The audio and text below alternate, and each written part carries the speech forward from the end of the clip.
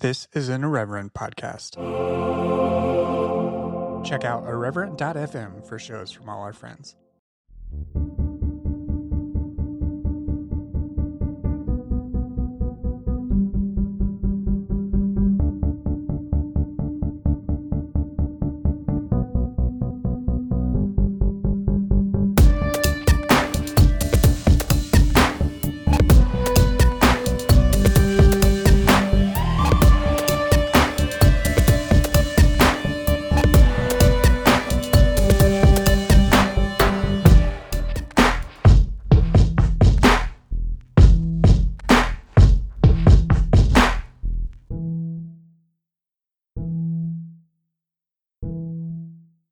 Hi, everybody. Welcome back to Exvangelical. My guest this week is Luke Barnett. He is the writer and star of the upcoming movie Faith-Based. Welcome to the show, Luke.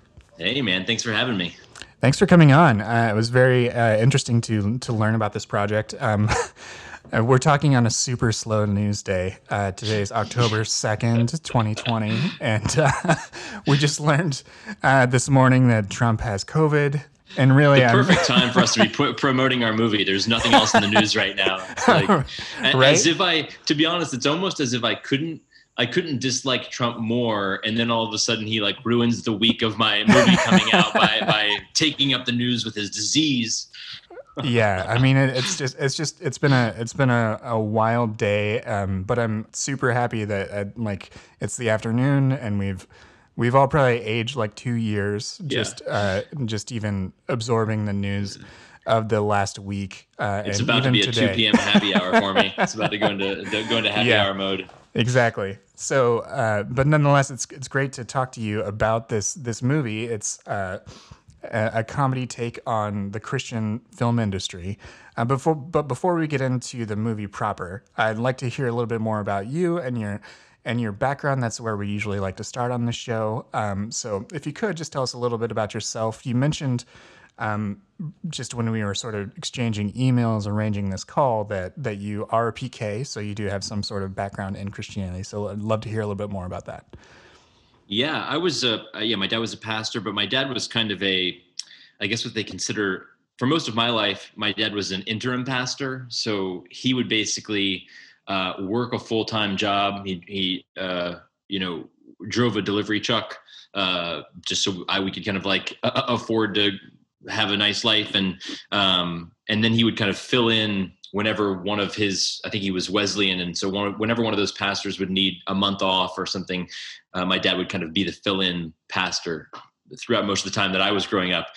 But yeah, when I started going to Christian school in kindergarten, and I went to kind of quintessential evangelical American Grace Brethren Christian school in Maryland.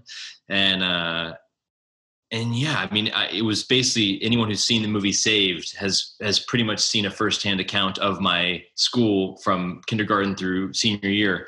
But you know what? It's funny. Going to this super tiny Christian school, I think at the time I would have moments of frustration or wanting to go to a bigger public school, but I do have a ton of fond memories from going to such a small school because I got to be a part of so many extracurricular activity things that I later learned when you go to a really huge high school, they're much harder to come by because so many more people are competing for those. So, as opposed to only getting to do kind of one thing every year, I would get to be in all the plays and play soccer and be a part of, just like all these random activities. But so, yeah, I guess my whole life I was evangelical Christian. And then when I eventually moved to Los Angeles, like many people, I transitioned from kind of a more traditional church and upbringing to one of the more hipster kind of liberal thinking churches out here called Mosaic, which is probably the most popular one in Los Angeles, and got really involved there. And it's pretty much been downhill. And but that just mean that was kind of my upbringing into, I guess, adulthood. When it comes to faith. So it wasn't necessarily categorically all negative experiences or anything for you. There were edifying parts of being in this space. Definitely. Yeah, that can be one of the great benefits of those types of environments, is that Sure. if it's a safe and good environment, then it can encourage all of those things. Yeah, it's so interesting because a lot of the negatives I look back on now and I see. At the time, I didn't even necessarily process them. Looking back now, I see a ton of negativity, but I also don't want to like forget the positivity. You know what I mean? So it's like I can look back and talk about it and say, oh, this was wrong. This was wrong. I now dislike this, but I also have to acknowledge, the positive aspects of it. Right. Which is what can make changing your mind about it all that more bittersweet. Yeah, absolutely. I always think that's interesting, in particular when I talk to PKs. Yeah. I think they have a particular insight into things like ministry and the way religion works that a lot of people don't, because they see it and it has a direct impact on their literal family life too. So. Yeah, I mean, I think one of the things looking back, I really see it as it was very much a circle. So I don't know, I wouldn't consider this as much when I was a really little kid. When I was a really little kid, obviously you're just kind of learning the Bible stories and it's all very, it's very not serious. You know what I mean? I think once I became even a pre-teenager, and I was definitely, I wouldn't say I was a bad kid by any means, but I was definitely one of the kids who got into a little bit of trouble and pushed limits when it came to my dating relationships and trying smoking or trying weed or trying alcohol or whatever. I was definitely one of the ones that got into trying all those things. And what that did for me in the evangelical world was put me in this weird cycle where for years, you would kind of go through, I'm going to go to a youth conference or I'm going to go to some sort of, youth group situation. I'm going to be emotionally affected by a speaker or some sort of thing that happens at that event. I'm going to throw away all my secular CDs. I'm going to repent and cry constantly about the fact that I touched my girlfriend's boobs and all these things.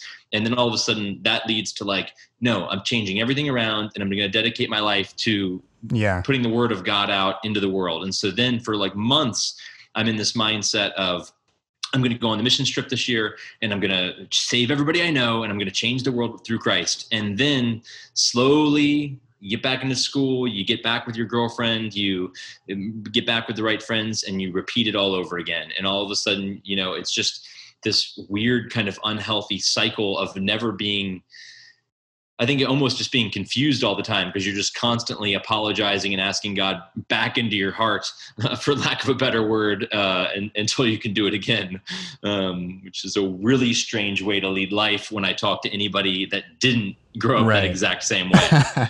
I mean, that resonates with so many people who for sure have grown up like this. I went to a Christian college and one of my high school roommates almost every other week would get convicted and delete all the MP3s of all of his secular stuff and then do this cycle. Well, I found it so interesting. My wife now, she's Jewish. She grew up in Los Angeles, very kind of non-religious. And I found it so interesting talking to her about this stuff, or even when we first started dating, going to kind of the church I went to out in LA, and seeing everything from the perspective of someone who wasn't told it since they were 3, and seeing the good, seeing what she saw as great and positive, and seeing the things that she thought were totally outlandish and kind of crazy. And it was just very interesting to have the closest person in your life give you this sort of perspective as a 28-year-old at the time person who didn't grow up that way. It was very interesting to me.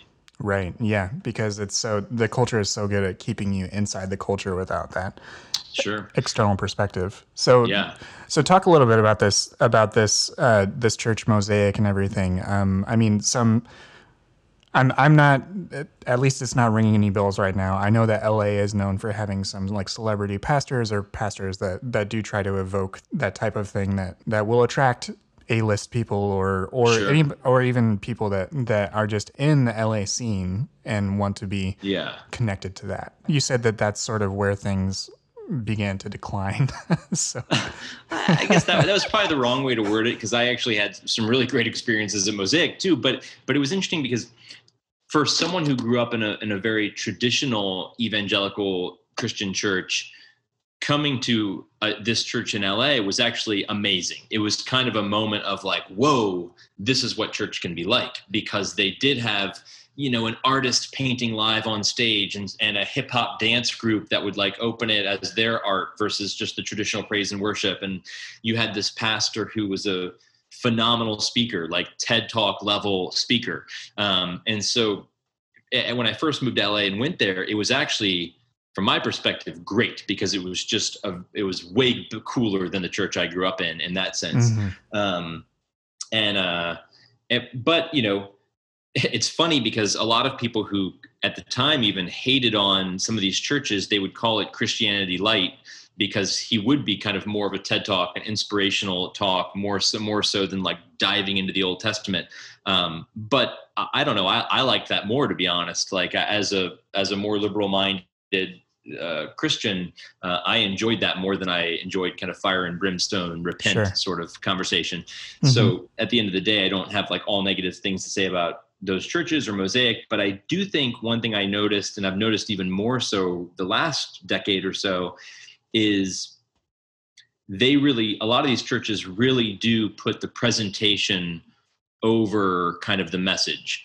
And so you go to Mosaic now, and it is literally the hippest place you will go in Los Angeles. Like, you've got the hottest, trendiest crowd with a design that is right out of Etsy. And, it's just as hip as it gets. You've got the fanciest coffee flown in from wherever. It's very quintessential. How do we attract the coolest crowd more so than anything else? And I even saw it kind of with the people, the main pastors at the church went from, when I was there, even it was a cool church, but they still essentially looked and dressed like cool 50-year-old people. And now you see a lot of them, and you'll go on like Instagram, and it's as if they bought all their clothes from Hot Topic and borrowed stuff from Justin Bieber. And you're kind of like, wait, that person's like 65 years old. This is a really odd thing to see, but they're just so almost desperate to stay trendy and relevant. And then that was definitely a little bit unattractive to me as I got older. Yeah. Just seeing it chase that particular dragon of youth culture and stuff like that. Yeah. Yeah. Interesting. So that's where you started to feel just sort of more disenchanted with that. I think I also, I don't think it had as much to do with Mosaic. I think just as I got older, I started to read more about all kinds of religions and all kinds of, stuff that I didn't grow up learning about evolution. You know what I mean? That was like a sin being taught at my school. So there was so much stuff that, being an adult on my own now, not in the bubble that I grew up on with a wife who didn't grow up that way. I all of a sudden just kind of like more had my eyes open to the rest of the world and the history of religion. And I read lots of books on kind of like who wrote the Bible and all kinds of just trying to like learn more about this thing that I kind of grew up believing. And I think it more, if anything, that kind of research more made me just ask questions all the time. And that probably really started to just put me on, kind of where I'm at right now, which we could talk about more later. But I think I would just, if somebody were to ask me if I'm a Christian or not, I think my answer would not be yes, but my answer would just be, honestly, I think the term agnostic gets a really bad rap, because a lot of people, for some reason, put it right there with atheist. And they're very different to me, because an atheist obviously is someone who says there is no God. And an agnostic is obviously somebody who just says they don't know. And I find it hard to imagine not asking questions about any of this stuff. So I'm firmly in the party of I don't know at the moment, which I'm kind of okay with. Oh, for sure. And I think that's entirely valid. If people field that question to me, which a while back had a bit of more interest to me than it does now, which is the question, are you still a Christian? But at this point, I think a statement of non-belief is almost as binding as a statement of belief to me. So I'm totally in that same sort of camp, of like being okay with saying that I'm agnostic, that have to acknowledge my own sort of past. I think everyone needs to. And you inherit beliefs and you decide which ones to continue to believe and which ones you don't. Yeah, and I find it's weird because I'm 37, and I really feel like only recently, like the last couple of years maybe, I have felt comfortable, saying that out loud in both conversation and in some sort of public forum like this, where somebody from my high school could listen to it or something. And it's weird that it took me that long to just. I'm not even saying there is no God. It just took me that long to even come out comfortably saying that I have no idea what there. I hope there's this. I like this aspect of Christianity. I think this portion of it is fantastic and all these things. But it's hard for me to ever really, unless just something physical happens, it's hard for me to imagine confidently saying, oh, I know exactly how this is going to go. You know, I think that's a testament to how seriously you've taken it. You know, to me, that means that you've put a lot of time into considering this, and the fact that you are reticent to say that, just it acknowledges how much that prior belief meant to you, and I think that's valid. And it's also, I mean, one of the things our movie kind of touches on is a general idea, not the idea of we don't make fun of belief in this movie whatsoever, but we do comment on the idea of believing in something blindly. And in this movie, it's not religion necessarily. It's my character actually is obsessed with a weight loss tea pyramid scheme, something silly and whatnot. And Jason Alexander plays the head of this pyramid scheme, but it's definitely kind of some sort of an analogy for this kind of faith that my character in the movie has in this kind of businessman and this model of getting rich quick. And when I eventually meet my hero, we'll just say he's not exactly who we believe him to be. And I think it was just like a way to, in a silly comedy version of it, infuse a little bit of depth or questioning, because I do think it's interesting. I've had a few conversations recently, maybe because of this movie, with a few people that I grew up with, and some of them never left, quite literally, the school that, like, they work at the school that I grew up in, this Christian school. And there's no, I don't hate on that at all. They're awesome, great people, but it's interesting to talk to them, because not to say that they haven't experienced the outside world, because they're smart adults. But it's just interesting to have that conversation with somebody who has kind of been told something since they were literally 3 years old by a certain group of people, and then has basically been with those same people till they're now 37. And it's just a very interesting, specific opinion to have, versus kind of going anywhere else and having close people around you that have very different beliefs, you know? Right. Yeah. Going out into the world, sort of slipping back into Christianese there. Going back to the world. It does change you. It changes your perspective for sure. Well, you have a conversation with somebody who's Muslim, which a lot of these people have never had, and you realize that they have been told the same thing since they were 3. Yep. And to them, it is the exact same situation. Like, they look at you and they say, how could they possibly believe this? It's like this. And you're kind of looking at them like, they've got it all wrong because it's like this. But really, it's like both people, since they were babies, have been told this. And there's really no way to ever change that until you kind of have I almost said come to Jesus moment, but that would have been almost the opposite of what I mean. It is true. All of that is part of like the socialization and what you're exposed to. And to sort of segue into talking about like media and that sort of thing, one of the things that more conservative Christian evangelical places do is they create their own media that they don't have to go out and. I worked in a Christian bookstore in high school, and we had the recommendation things. It's like, if you like Blink-182, try this band. All those different types of things that they create alternatives, and that's what your movie is about, very much so, in that you're creating a Christian movie. Your characters are, rather. Was that something that was a part of your upbringing too? Did you watch a lot of Christian movies or listen to a lot of Christian music? Not movies. Movies. I mean, I'm sure there were other Christian movies, but I knew I saw probably A Thief in the Night when I was on a like an overnighter at youth group one year, which I think is got to be one of those movies that was made in like the 70s and just kept getting played at lock-ins for 40 years. Yep. And then I probably saw like the Kirk Cameron Left Behind or something like that. But I didn't see a lot of Christian movies growing up. I did. Was very into the Christian music scene, specifically the kind of mid 90s Christian ska punk scene. I think that was kind of the first time I saw what at the time I considered to be great Christian art. And it was probably because my mom, they all listened to more contemporary Christian music, my mom and dad, which I, as a 12-year-old, thought was totally uncool. And then all of a sudden MXPX comes out and it's like, whoa, this is Christian music that's fantastic, at the time.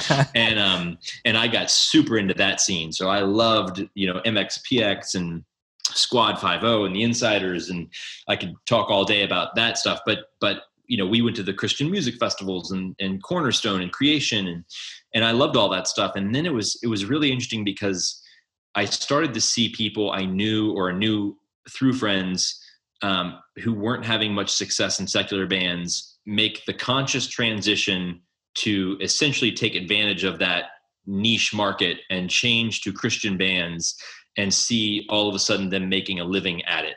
And I thought that was just so interesting. And then I later heard stories 15 years later in Los Angeles. I've got music producer friends that fly to Nashville all the time to record.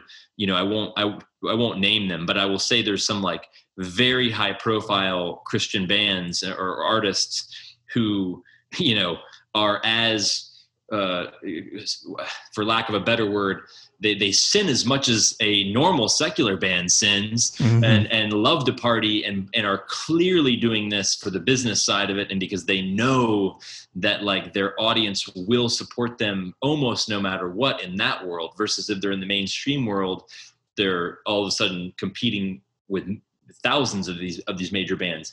I found that all interesting. And then I kind of saw it happen with the film industry after I was already in Los Angeles.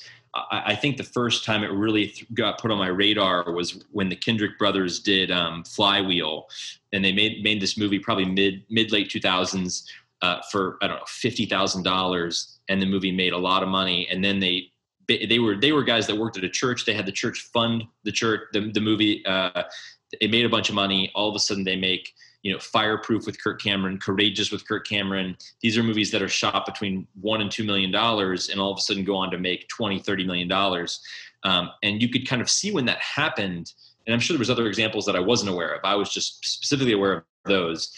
You started to see other producers and studios notice this and say, oh, we can make a lot of money because someone like my dad's church, if God's Not Dead 3 comes out, they will rent out the theater. They will take vans of people to go see it. And all of a sudden, almost no matter what, that movie will make millions of dollars. And that's when everything started in the movie world became so interesting to me. Yeah. I just found it fascinating. They vote with their dollars for sure. I remember with music, as you mentioned, like they're very lucrative. Third Day years ago was one of the most lucrative bands in America. Sure. And then Skillet was apparently one of the few keeping that particular like type of hardcore metal. I'm probably way wrong in my genres. I'm sorry, music. No, that nails it. I just hadn't heard that term in a long time. They were like sort of keeping that genre alive, and even people that weren't Christians were seeing them perform. Yeah, I remember when I was super on fire and evangelical in the late 90s and everything. I was super thrilled when there would be things like crossover hits and stuff. So whenever like a Christian movie makes it big, then it's like some sort of witness, right? Sure. Yeah. And that's the most ironic thing about that. And I've heard a few podcasts with certain Christian filmmakers that they, are very open about this. It's ironic that a lot of people see that as this great witness when everyone else knows that it is the definition of preaching to the choir.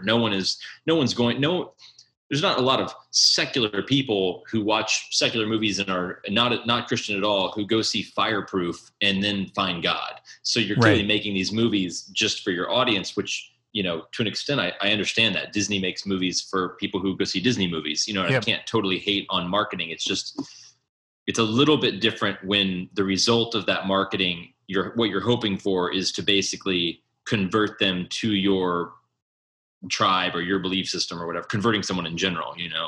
Yeah. Yeah. Disney's not trying to get me to, like, you know, believe that the mouse is going to make me go to heaven and make the rest of my decisions in life based around Mickey's like point of view. So it's a little bit different, you know.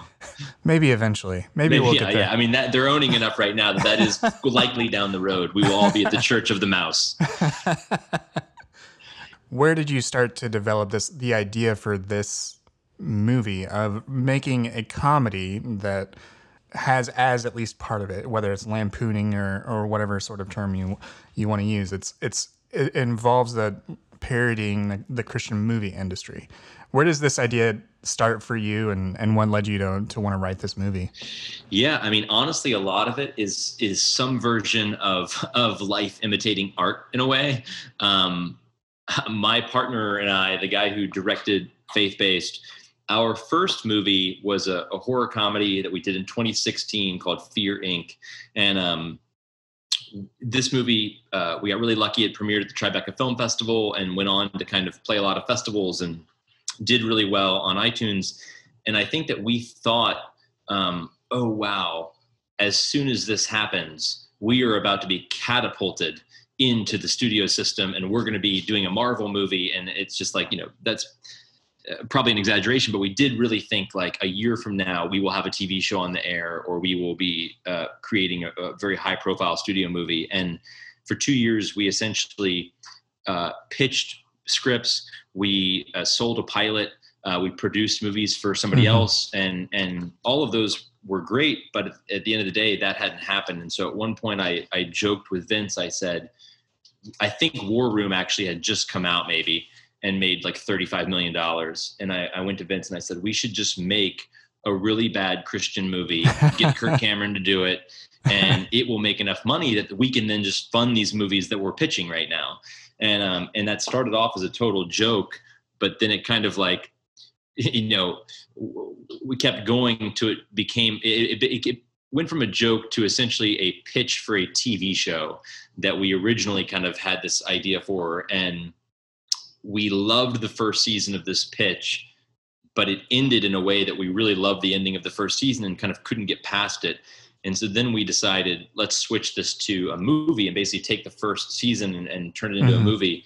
And that's kind of where the idea stemmed from, you know, life imitating art. That's fascinating. Or opposite. At some point along this journey, you develop this movie, you get all these great actors to play parts in it, and then somewhere along the line, someone at Breitbart and Fox get tipped off to this, and you sent me a video that you released in lieu of a trailer. You actually released the comments. You and your partner reading the comments from that came from this. The news of the movie coming out, really just breaking it into the conservative web. So what was that experience like for you? It was crazy. It's crazy because it was crazy because this movie is kind of as small as a movie gets, in the sense of, like, don't get me wrong, we got lucky and have an incredibly talented cast and called in every favor in the book. So it looks great. The people who shot it shouldn't have been on a movie this small. Everybody kind of did this as a passion project, which is why it hopefully feels bigger than it is. But we shot this movie as low of a budget as a movie can really be shot. And so it's not that we didn't have high hopes for the movie, but we definitely were kind of looking at it like this tiny little indie project that we're all just excited to make each other laugh. And so on the first day of shooting, I think we had announced the project in general in the Hollywood Reporter, just saying that this movie was going to get made. And a few hours later, this Fox News article comes out saying that these guys are making this Christian bashing movie called Faith-Based and that these losers in Hollywood that can't succeed at anything else, so they have to make fun of Christians. And it was this whole thing. And I think more than anything else, our first reaction was like, whoa, Fox News is talking about our movie. It's just like kind of funny. And then I think right after Fox News picked it up, Breitbart picked it up. And then for a few days, we didn't think to even look at the comments. And then you realize like that, I'm sure the comment section anywhere is a disaster, but like the comments on a Fox News article are out there, man. And so we started to notice like each one of these articles would have 5,000, 10,000 comments of people just like everything from cursing us to hell to the hundreds of comments about like, why aren't they making a Muslim mocking movie? It was crazy. So when it was kind of funny because what the video you saw, we premiered at a festival in January before kind of COVID took away festivals. Yeah. And we wanted to release something footage-wise, but we wanted to save the actual trailer for the movie being released into the world. Mm-hmm. And so Tanner actually had the idea of what if we show 5 seconds of footage and then cut to you and I reading these comments. And it was funny because my favorite, so we made this video, it went over really well. And the funniest part about it is we kept texting each other saying, I wonder if Fox or Breitbart will comment on this trailer that's about Fox and Breitbart. And it didn't happen until the next day. And then the guy from Breitbart wrote this article, and in the article he actually said, I wasn't going to take the bait, but I have to comment on this thing. And it was just so funny because he fully took the bait. And we were imagining him like in bed that night, like tossing and turning over whether he was going to like write his article or not. So very little had even been released about the movie besides. We hadn't even shot a day. They didn't, nobody. The very idea of it was so. Yeah, the title was too much for them to handle, and released all that. I'm sure that vitriol wasn't there before. It was all fresh. No, Alex Jones strikes me as a pleasant guy most of the time. But. Right, exactly. Well, after you have this sort of maelstrom of crazy commenting, you actually get to work, and you have all these wonderful actors as part of your movie: Jason Alexander, Lance Reddick, David Koechner, Margaret Cho, all these people. How did they respond to your script, and what was it like working with them to make this movie happen? Man, it was incredible, man. I think what was the best part about it, which doesn't even start with those people, it kind of starts with some of the other actors in the movie, was this entire thing grew and happened more organically than any project I've ever been a part of. So this started off, we basically decided we're not going to let anybody else have to give us the green light. We're going to basically make this movie on our phones with friends for like $10,000. We'll improv the whole movie. It'll just be a fun little thing. And every person that kind of heard the idea that wanted to be a part of it kind of made it a little bit bigger. And then I decided to just wrote the script, we start sending it out, and everybody is just enthused about the project. And so kind of really naturally became bigger and bigger in terms of the actors and everything. But it really started off, I think what worked so well about it is so many of the cast you see in the movie, there's kind of a group that's our bar regulars where we all hang out and we all end up kind of getting into green screen suits and making this bad Christian movie. A lot of those people are working actors that are also real life friends of ours. And so we really tried to, we shot it because of no budget. We shot at places that we had access to. We shot at my house, Tanner's house, my in-laws' house, the bar that Tanner and I used to work at, like all these things. And what's weird is that all of that kind of gave it an authenticity to it, where all of a sudden it's like we're hanging out at the bar that we really do hang out at with our real friends. And it's hard for that not to feel natural.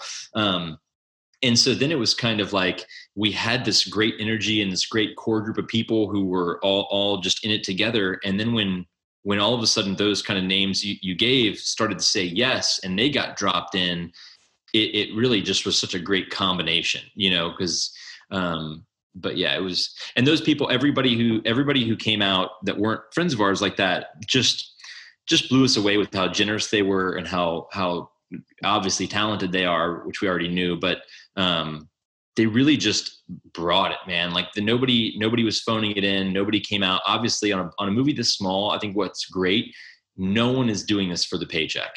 No one said, "Oh, I don't like the script, but they're paying me so much money that I'm going to come out and do this job." Mm-hmm.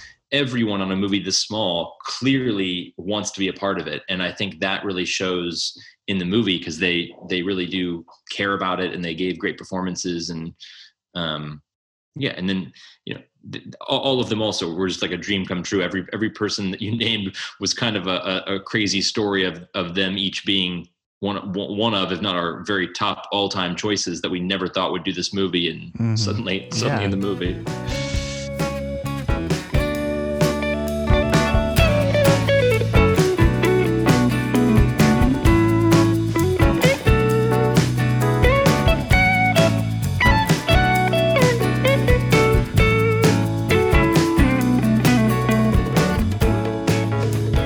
To be totally honest, if we set out to make a movie that was strictly to make money, and we wanted to make as much money as we could, we would have made a Christian movie. We would have made A Prayer in Space. We would have made the movie that we're making within the movie. The minute we chose to make this movie R-rated strictly for language, but still R-rated for language, we alienated a demographic of that specific 85 million people you just said, because there are people who will not watch anything where someone curses. You know what I mean? And so we are very aware that, like, we're automatically, just by us talking like real people talk, we are cutting off a certain amount of this audience. But at the end of the day, we set out, this is the first time I think with any project we've had where the entire intention of it was to make a movie that we would want to see. And if we're the only ones that see it, that's kind of okay with us.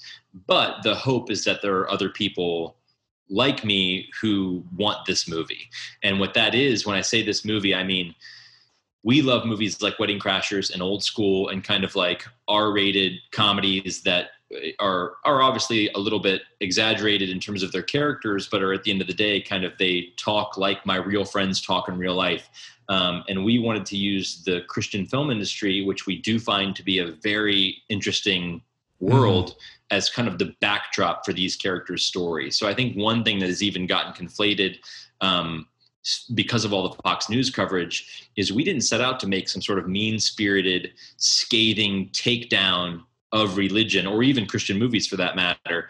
We more chose to use those as the backdrop for what was essentially our version of a heartwarming buddy comedy almost, and so at the end of the day, I think I just have to hope that I'm not the only one that would want to see that movie.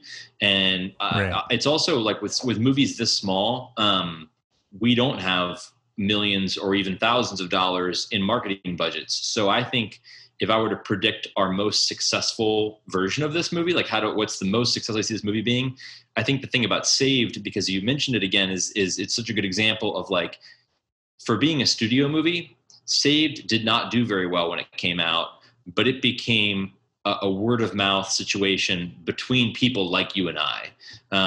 Book of Mormon was the same thing, but with millions of dollars and a Broadway show. You know what I mean? But I think if Book of Mormon was the size of our movie or of Saved, I think it would have taken some time for people to say, have you seen Book of Mormon? You know what I mean? Versus it just being blasted over the press. So I think that's kind of the ultimate goal is that, like, maybe it kind of becomes this little word of mouth. People just see faith-based, you know what I mean? Like, that's great. And I think that has a very good chance of doing that, because there are so many people to whom this will relate to. Without spoiling parts of the movie, what's the premise of the movie? Sure. As far as what the main characters are trying to establish here in Faith-Based? Yeah, I mean, you basically had these two guys played by myself and my kind of real life best friend Tanner Thomason, who essentially are in their 30s and haven't quite figured it out. And one of the things I think, you have a lot of movies out there that are coming of age stories that tend to be people in their teens or early 20s kind of finding themselves.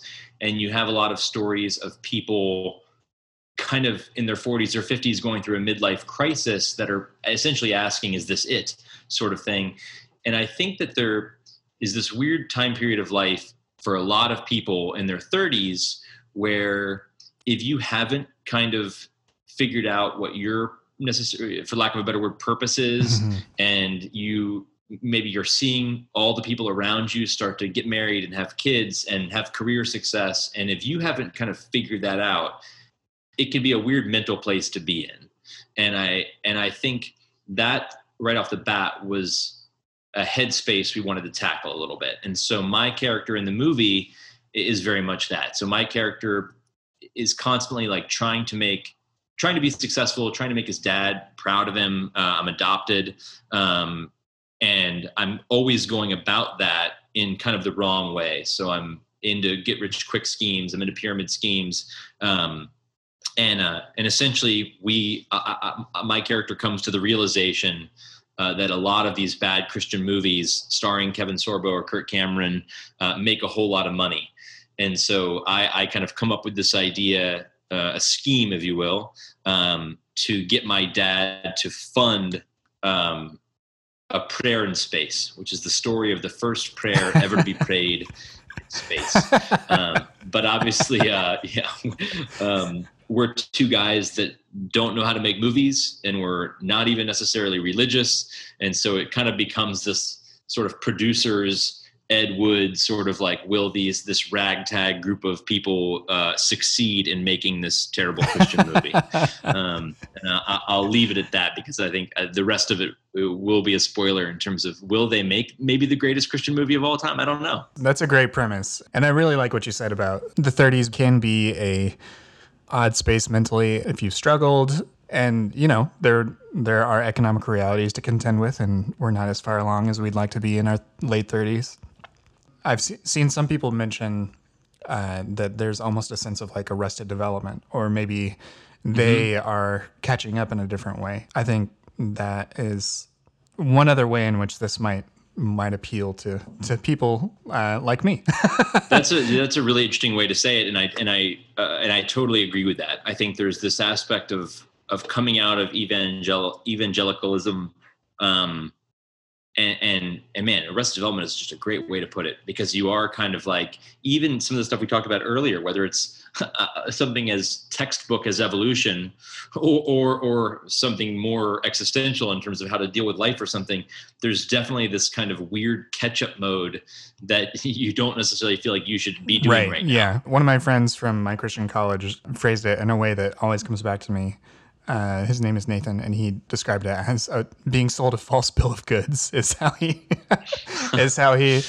put it. Which it's in many parts of life, it gives you a framework that doesn't actually work in the real world. That's really interesting. And honestly, I have some of my sister Amy is 10 years older than me, and I have some of my favorite conversations with her about all of this stuff, because she actually works for a tiny Christian college in the Midwest. Near you. She works at Taylor University in Indiana. Yeah. And it's really interesting because she definitely like goes through a lot of the same questions and thoughts that I have, and has me in her life. So she and I talk about this stuff a lot, but in a weird way, just in terms of her work environment, at least, you know, Taylor it's a way cooler, way better, more forward thinking college than most, and definitely way more than kind of how we grew up. But she's still at least in a world of evangelical Christians. And it's very interesting for us to have these kind of conversations, because it's almost like she's thinking about the same things or asking the same questions, even 10 years older than me. So in her mid late 40s, you know, so it's something that I wonder if it just kind of happens throughout your entire life, or at different times for different people. Like some people it obviously happens when you're 22. Yeah. Some people, maybe you're in your 60s and all of a sudden you're just kind of like, wait a second, you know, I don't know. Yep. Yeah. But I mean, I think that's such an interesting lens, and it doesn't always have to be tied to age, but I think it's also super valid when it is. Yeah, no, totally. Yeah, that's fascinating. I went to Indiana Wesleyan, and Taylor was the more loosey goosey Christian school compared to like I wasn't allowed to watch rated R movies. Oh yeah, those were the rules and everything at the college. Oh, at the college. Yeah, they had. Oh man. Wow. During my tenure there, they started to develop this approval list. So there was like A listing, which is you could watch this particular rated R movie that was approved by some sort of committee. Wow. And they included things like The Passion of the Christ, The Matrix, and Braveheart. And then like the B list, which meant that also Pi randomly by Darren Aronofsky. Interesting. And then the B list was things like The Matrix Reloaded because it had a sex scene. And and you had to watch the B list with some sort of school administrator and have a conversation afterwards. Oh my God, that is wild. I mean, those were the rules, whether they were not strictly followed by the student population, but that was the expectation. No, Taylor is not that way at all, to their credit. And like Taylor was even in the news recently because they fired this professor who put a song on YouTube, and it's like, I watched it. It's literally like this guy in his basement singing a song called Little Hitler. And the whole song is about like how, he's basically trying to give this like self-indulgent talk on existentialism, but what he's saying in the song essentially is like, there's a little Hitler in all of us, and like you do something to me right now, and like know that I'm thinking about doing this terrible thing to you. It was like the scariest. God. And he's like in his basement, and I'm watching this and I'm like, this is the scariest thing. No one on campus is going to want to see this guy. And they fired him, and all of a sudden, like all these ultra conservative websites are kind of like, were bashing Taylor for a while because they were like, this is what the song is really about, and like you shouldn't have fired him for this. But it's like, this guy also had like a track record for doing all this other stuff. But it was Taylor is definitely not. I don't put Taylor in there with like Liberty, or how you describe Indiana Wesleyan. That this was 15, 20 years ago now, so I don't know what rules still exist and what don't. But nonetheless, it was interesting. It was always fun comparing our different Christian schools and how fun, maybe in air quotes, of how they acted towards their student populations. Well, this has been super interesting to hear about this project. I'm sure that's a crazy time to release a movie, just given that theaters are essentially closed down or people don't want to go to them. Where are you releasing this movie, and where can people find it and rent it or buy it so that they can check your movie out? Yeah, man. Yeah, thanks. Faith Based comes out October 9th. I don't know exactly when this podcast is going to air, but it's October 9th. And it's basically going to be available anywhere that you can buy or rent a movie. So iTunes, Amazon, all your kind of DirecTV, Spectrum, Fandango, essentially wherever you would buy or rent a new movie, it'll be available. We're really encouraging people, no matter what the theater situation, literally we get a different email every week because of all the COVID stuff. And so we basically committed to just encouraging people to watch it safely in their home. So basically anywhere you can buy or rent a movie, we recommend making a night out of it at home. And honestly, the only other thing I wanted to say was, if you listen to this entire conversation and you think faith-based does not sound interesting, I highly recommend to do the same thing with some other like small independent film, because a lot of these conversations we're having about the Christian film industry are essentially people rallying around them and supporting them with their dollars. And that's great. And that works for War Room to make $30 million. But at the end of the day, if we don't support these independent original stories, all we will ever have is Marvel or sequels or spin-off stuff or these Christian movies or Kirk Cameron movies. You're either gonna have to choose between Marvel or Kirk Cameron. Those are your only two options if you do not support original stories.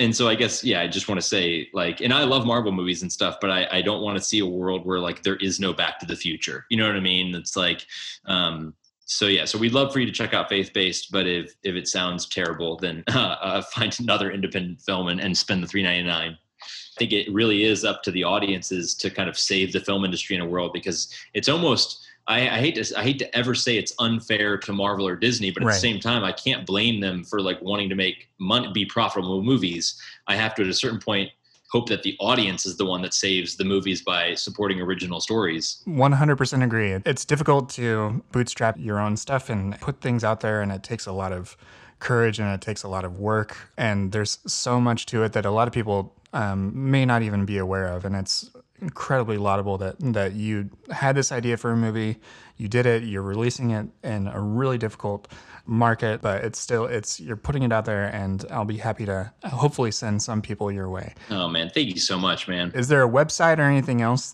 where people can find this, or like a social media account or anything for you or for the movie? Oh yeah, the movie, if they go to faithbasedmovie.com, is basically going to have all the links to buy or rent the movie, or they can search for it wherever they buy and rent movies. We also have a pretty active Instagram account at I think it's at the Faith Based Film, and I'm pretty much I'm active on Twitter at Luke Barnett, and I'm on Instagram at I am Luke Barnett, and I love these interactions. So it's like, don't ever, if anybody's listening, don't. I love to talk about this stuff, so feel free to reach out and engage in a conversation, especially if you've watched the movie and loved or hated it. Awesome. Well, Luke, thank you so much for joining me today. Yeah, thank you, man.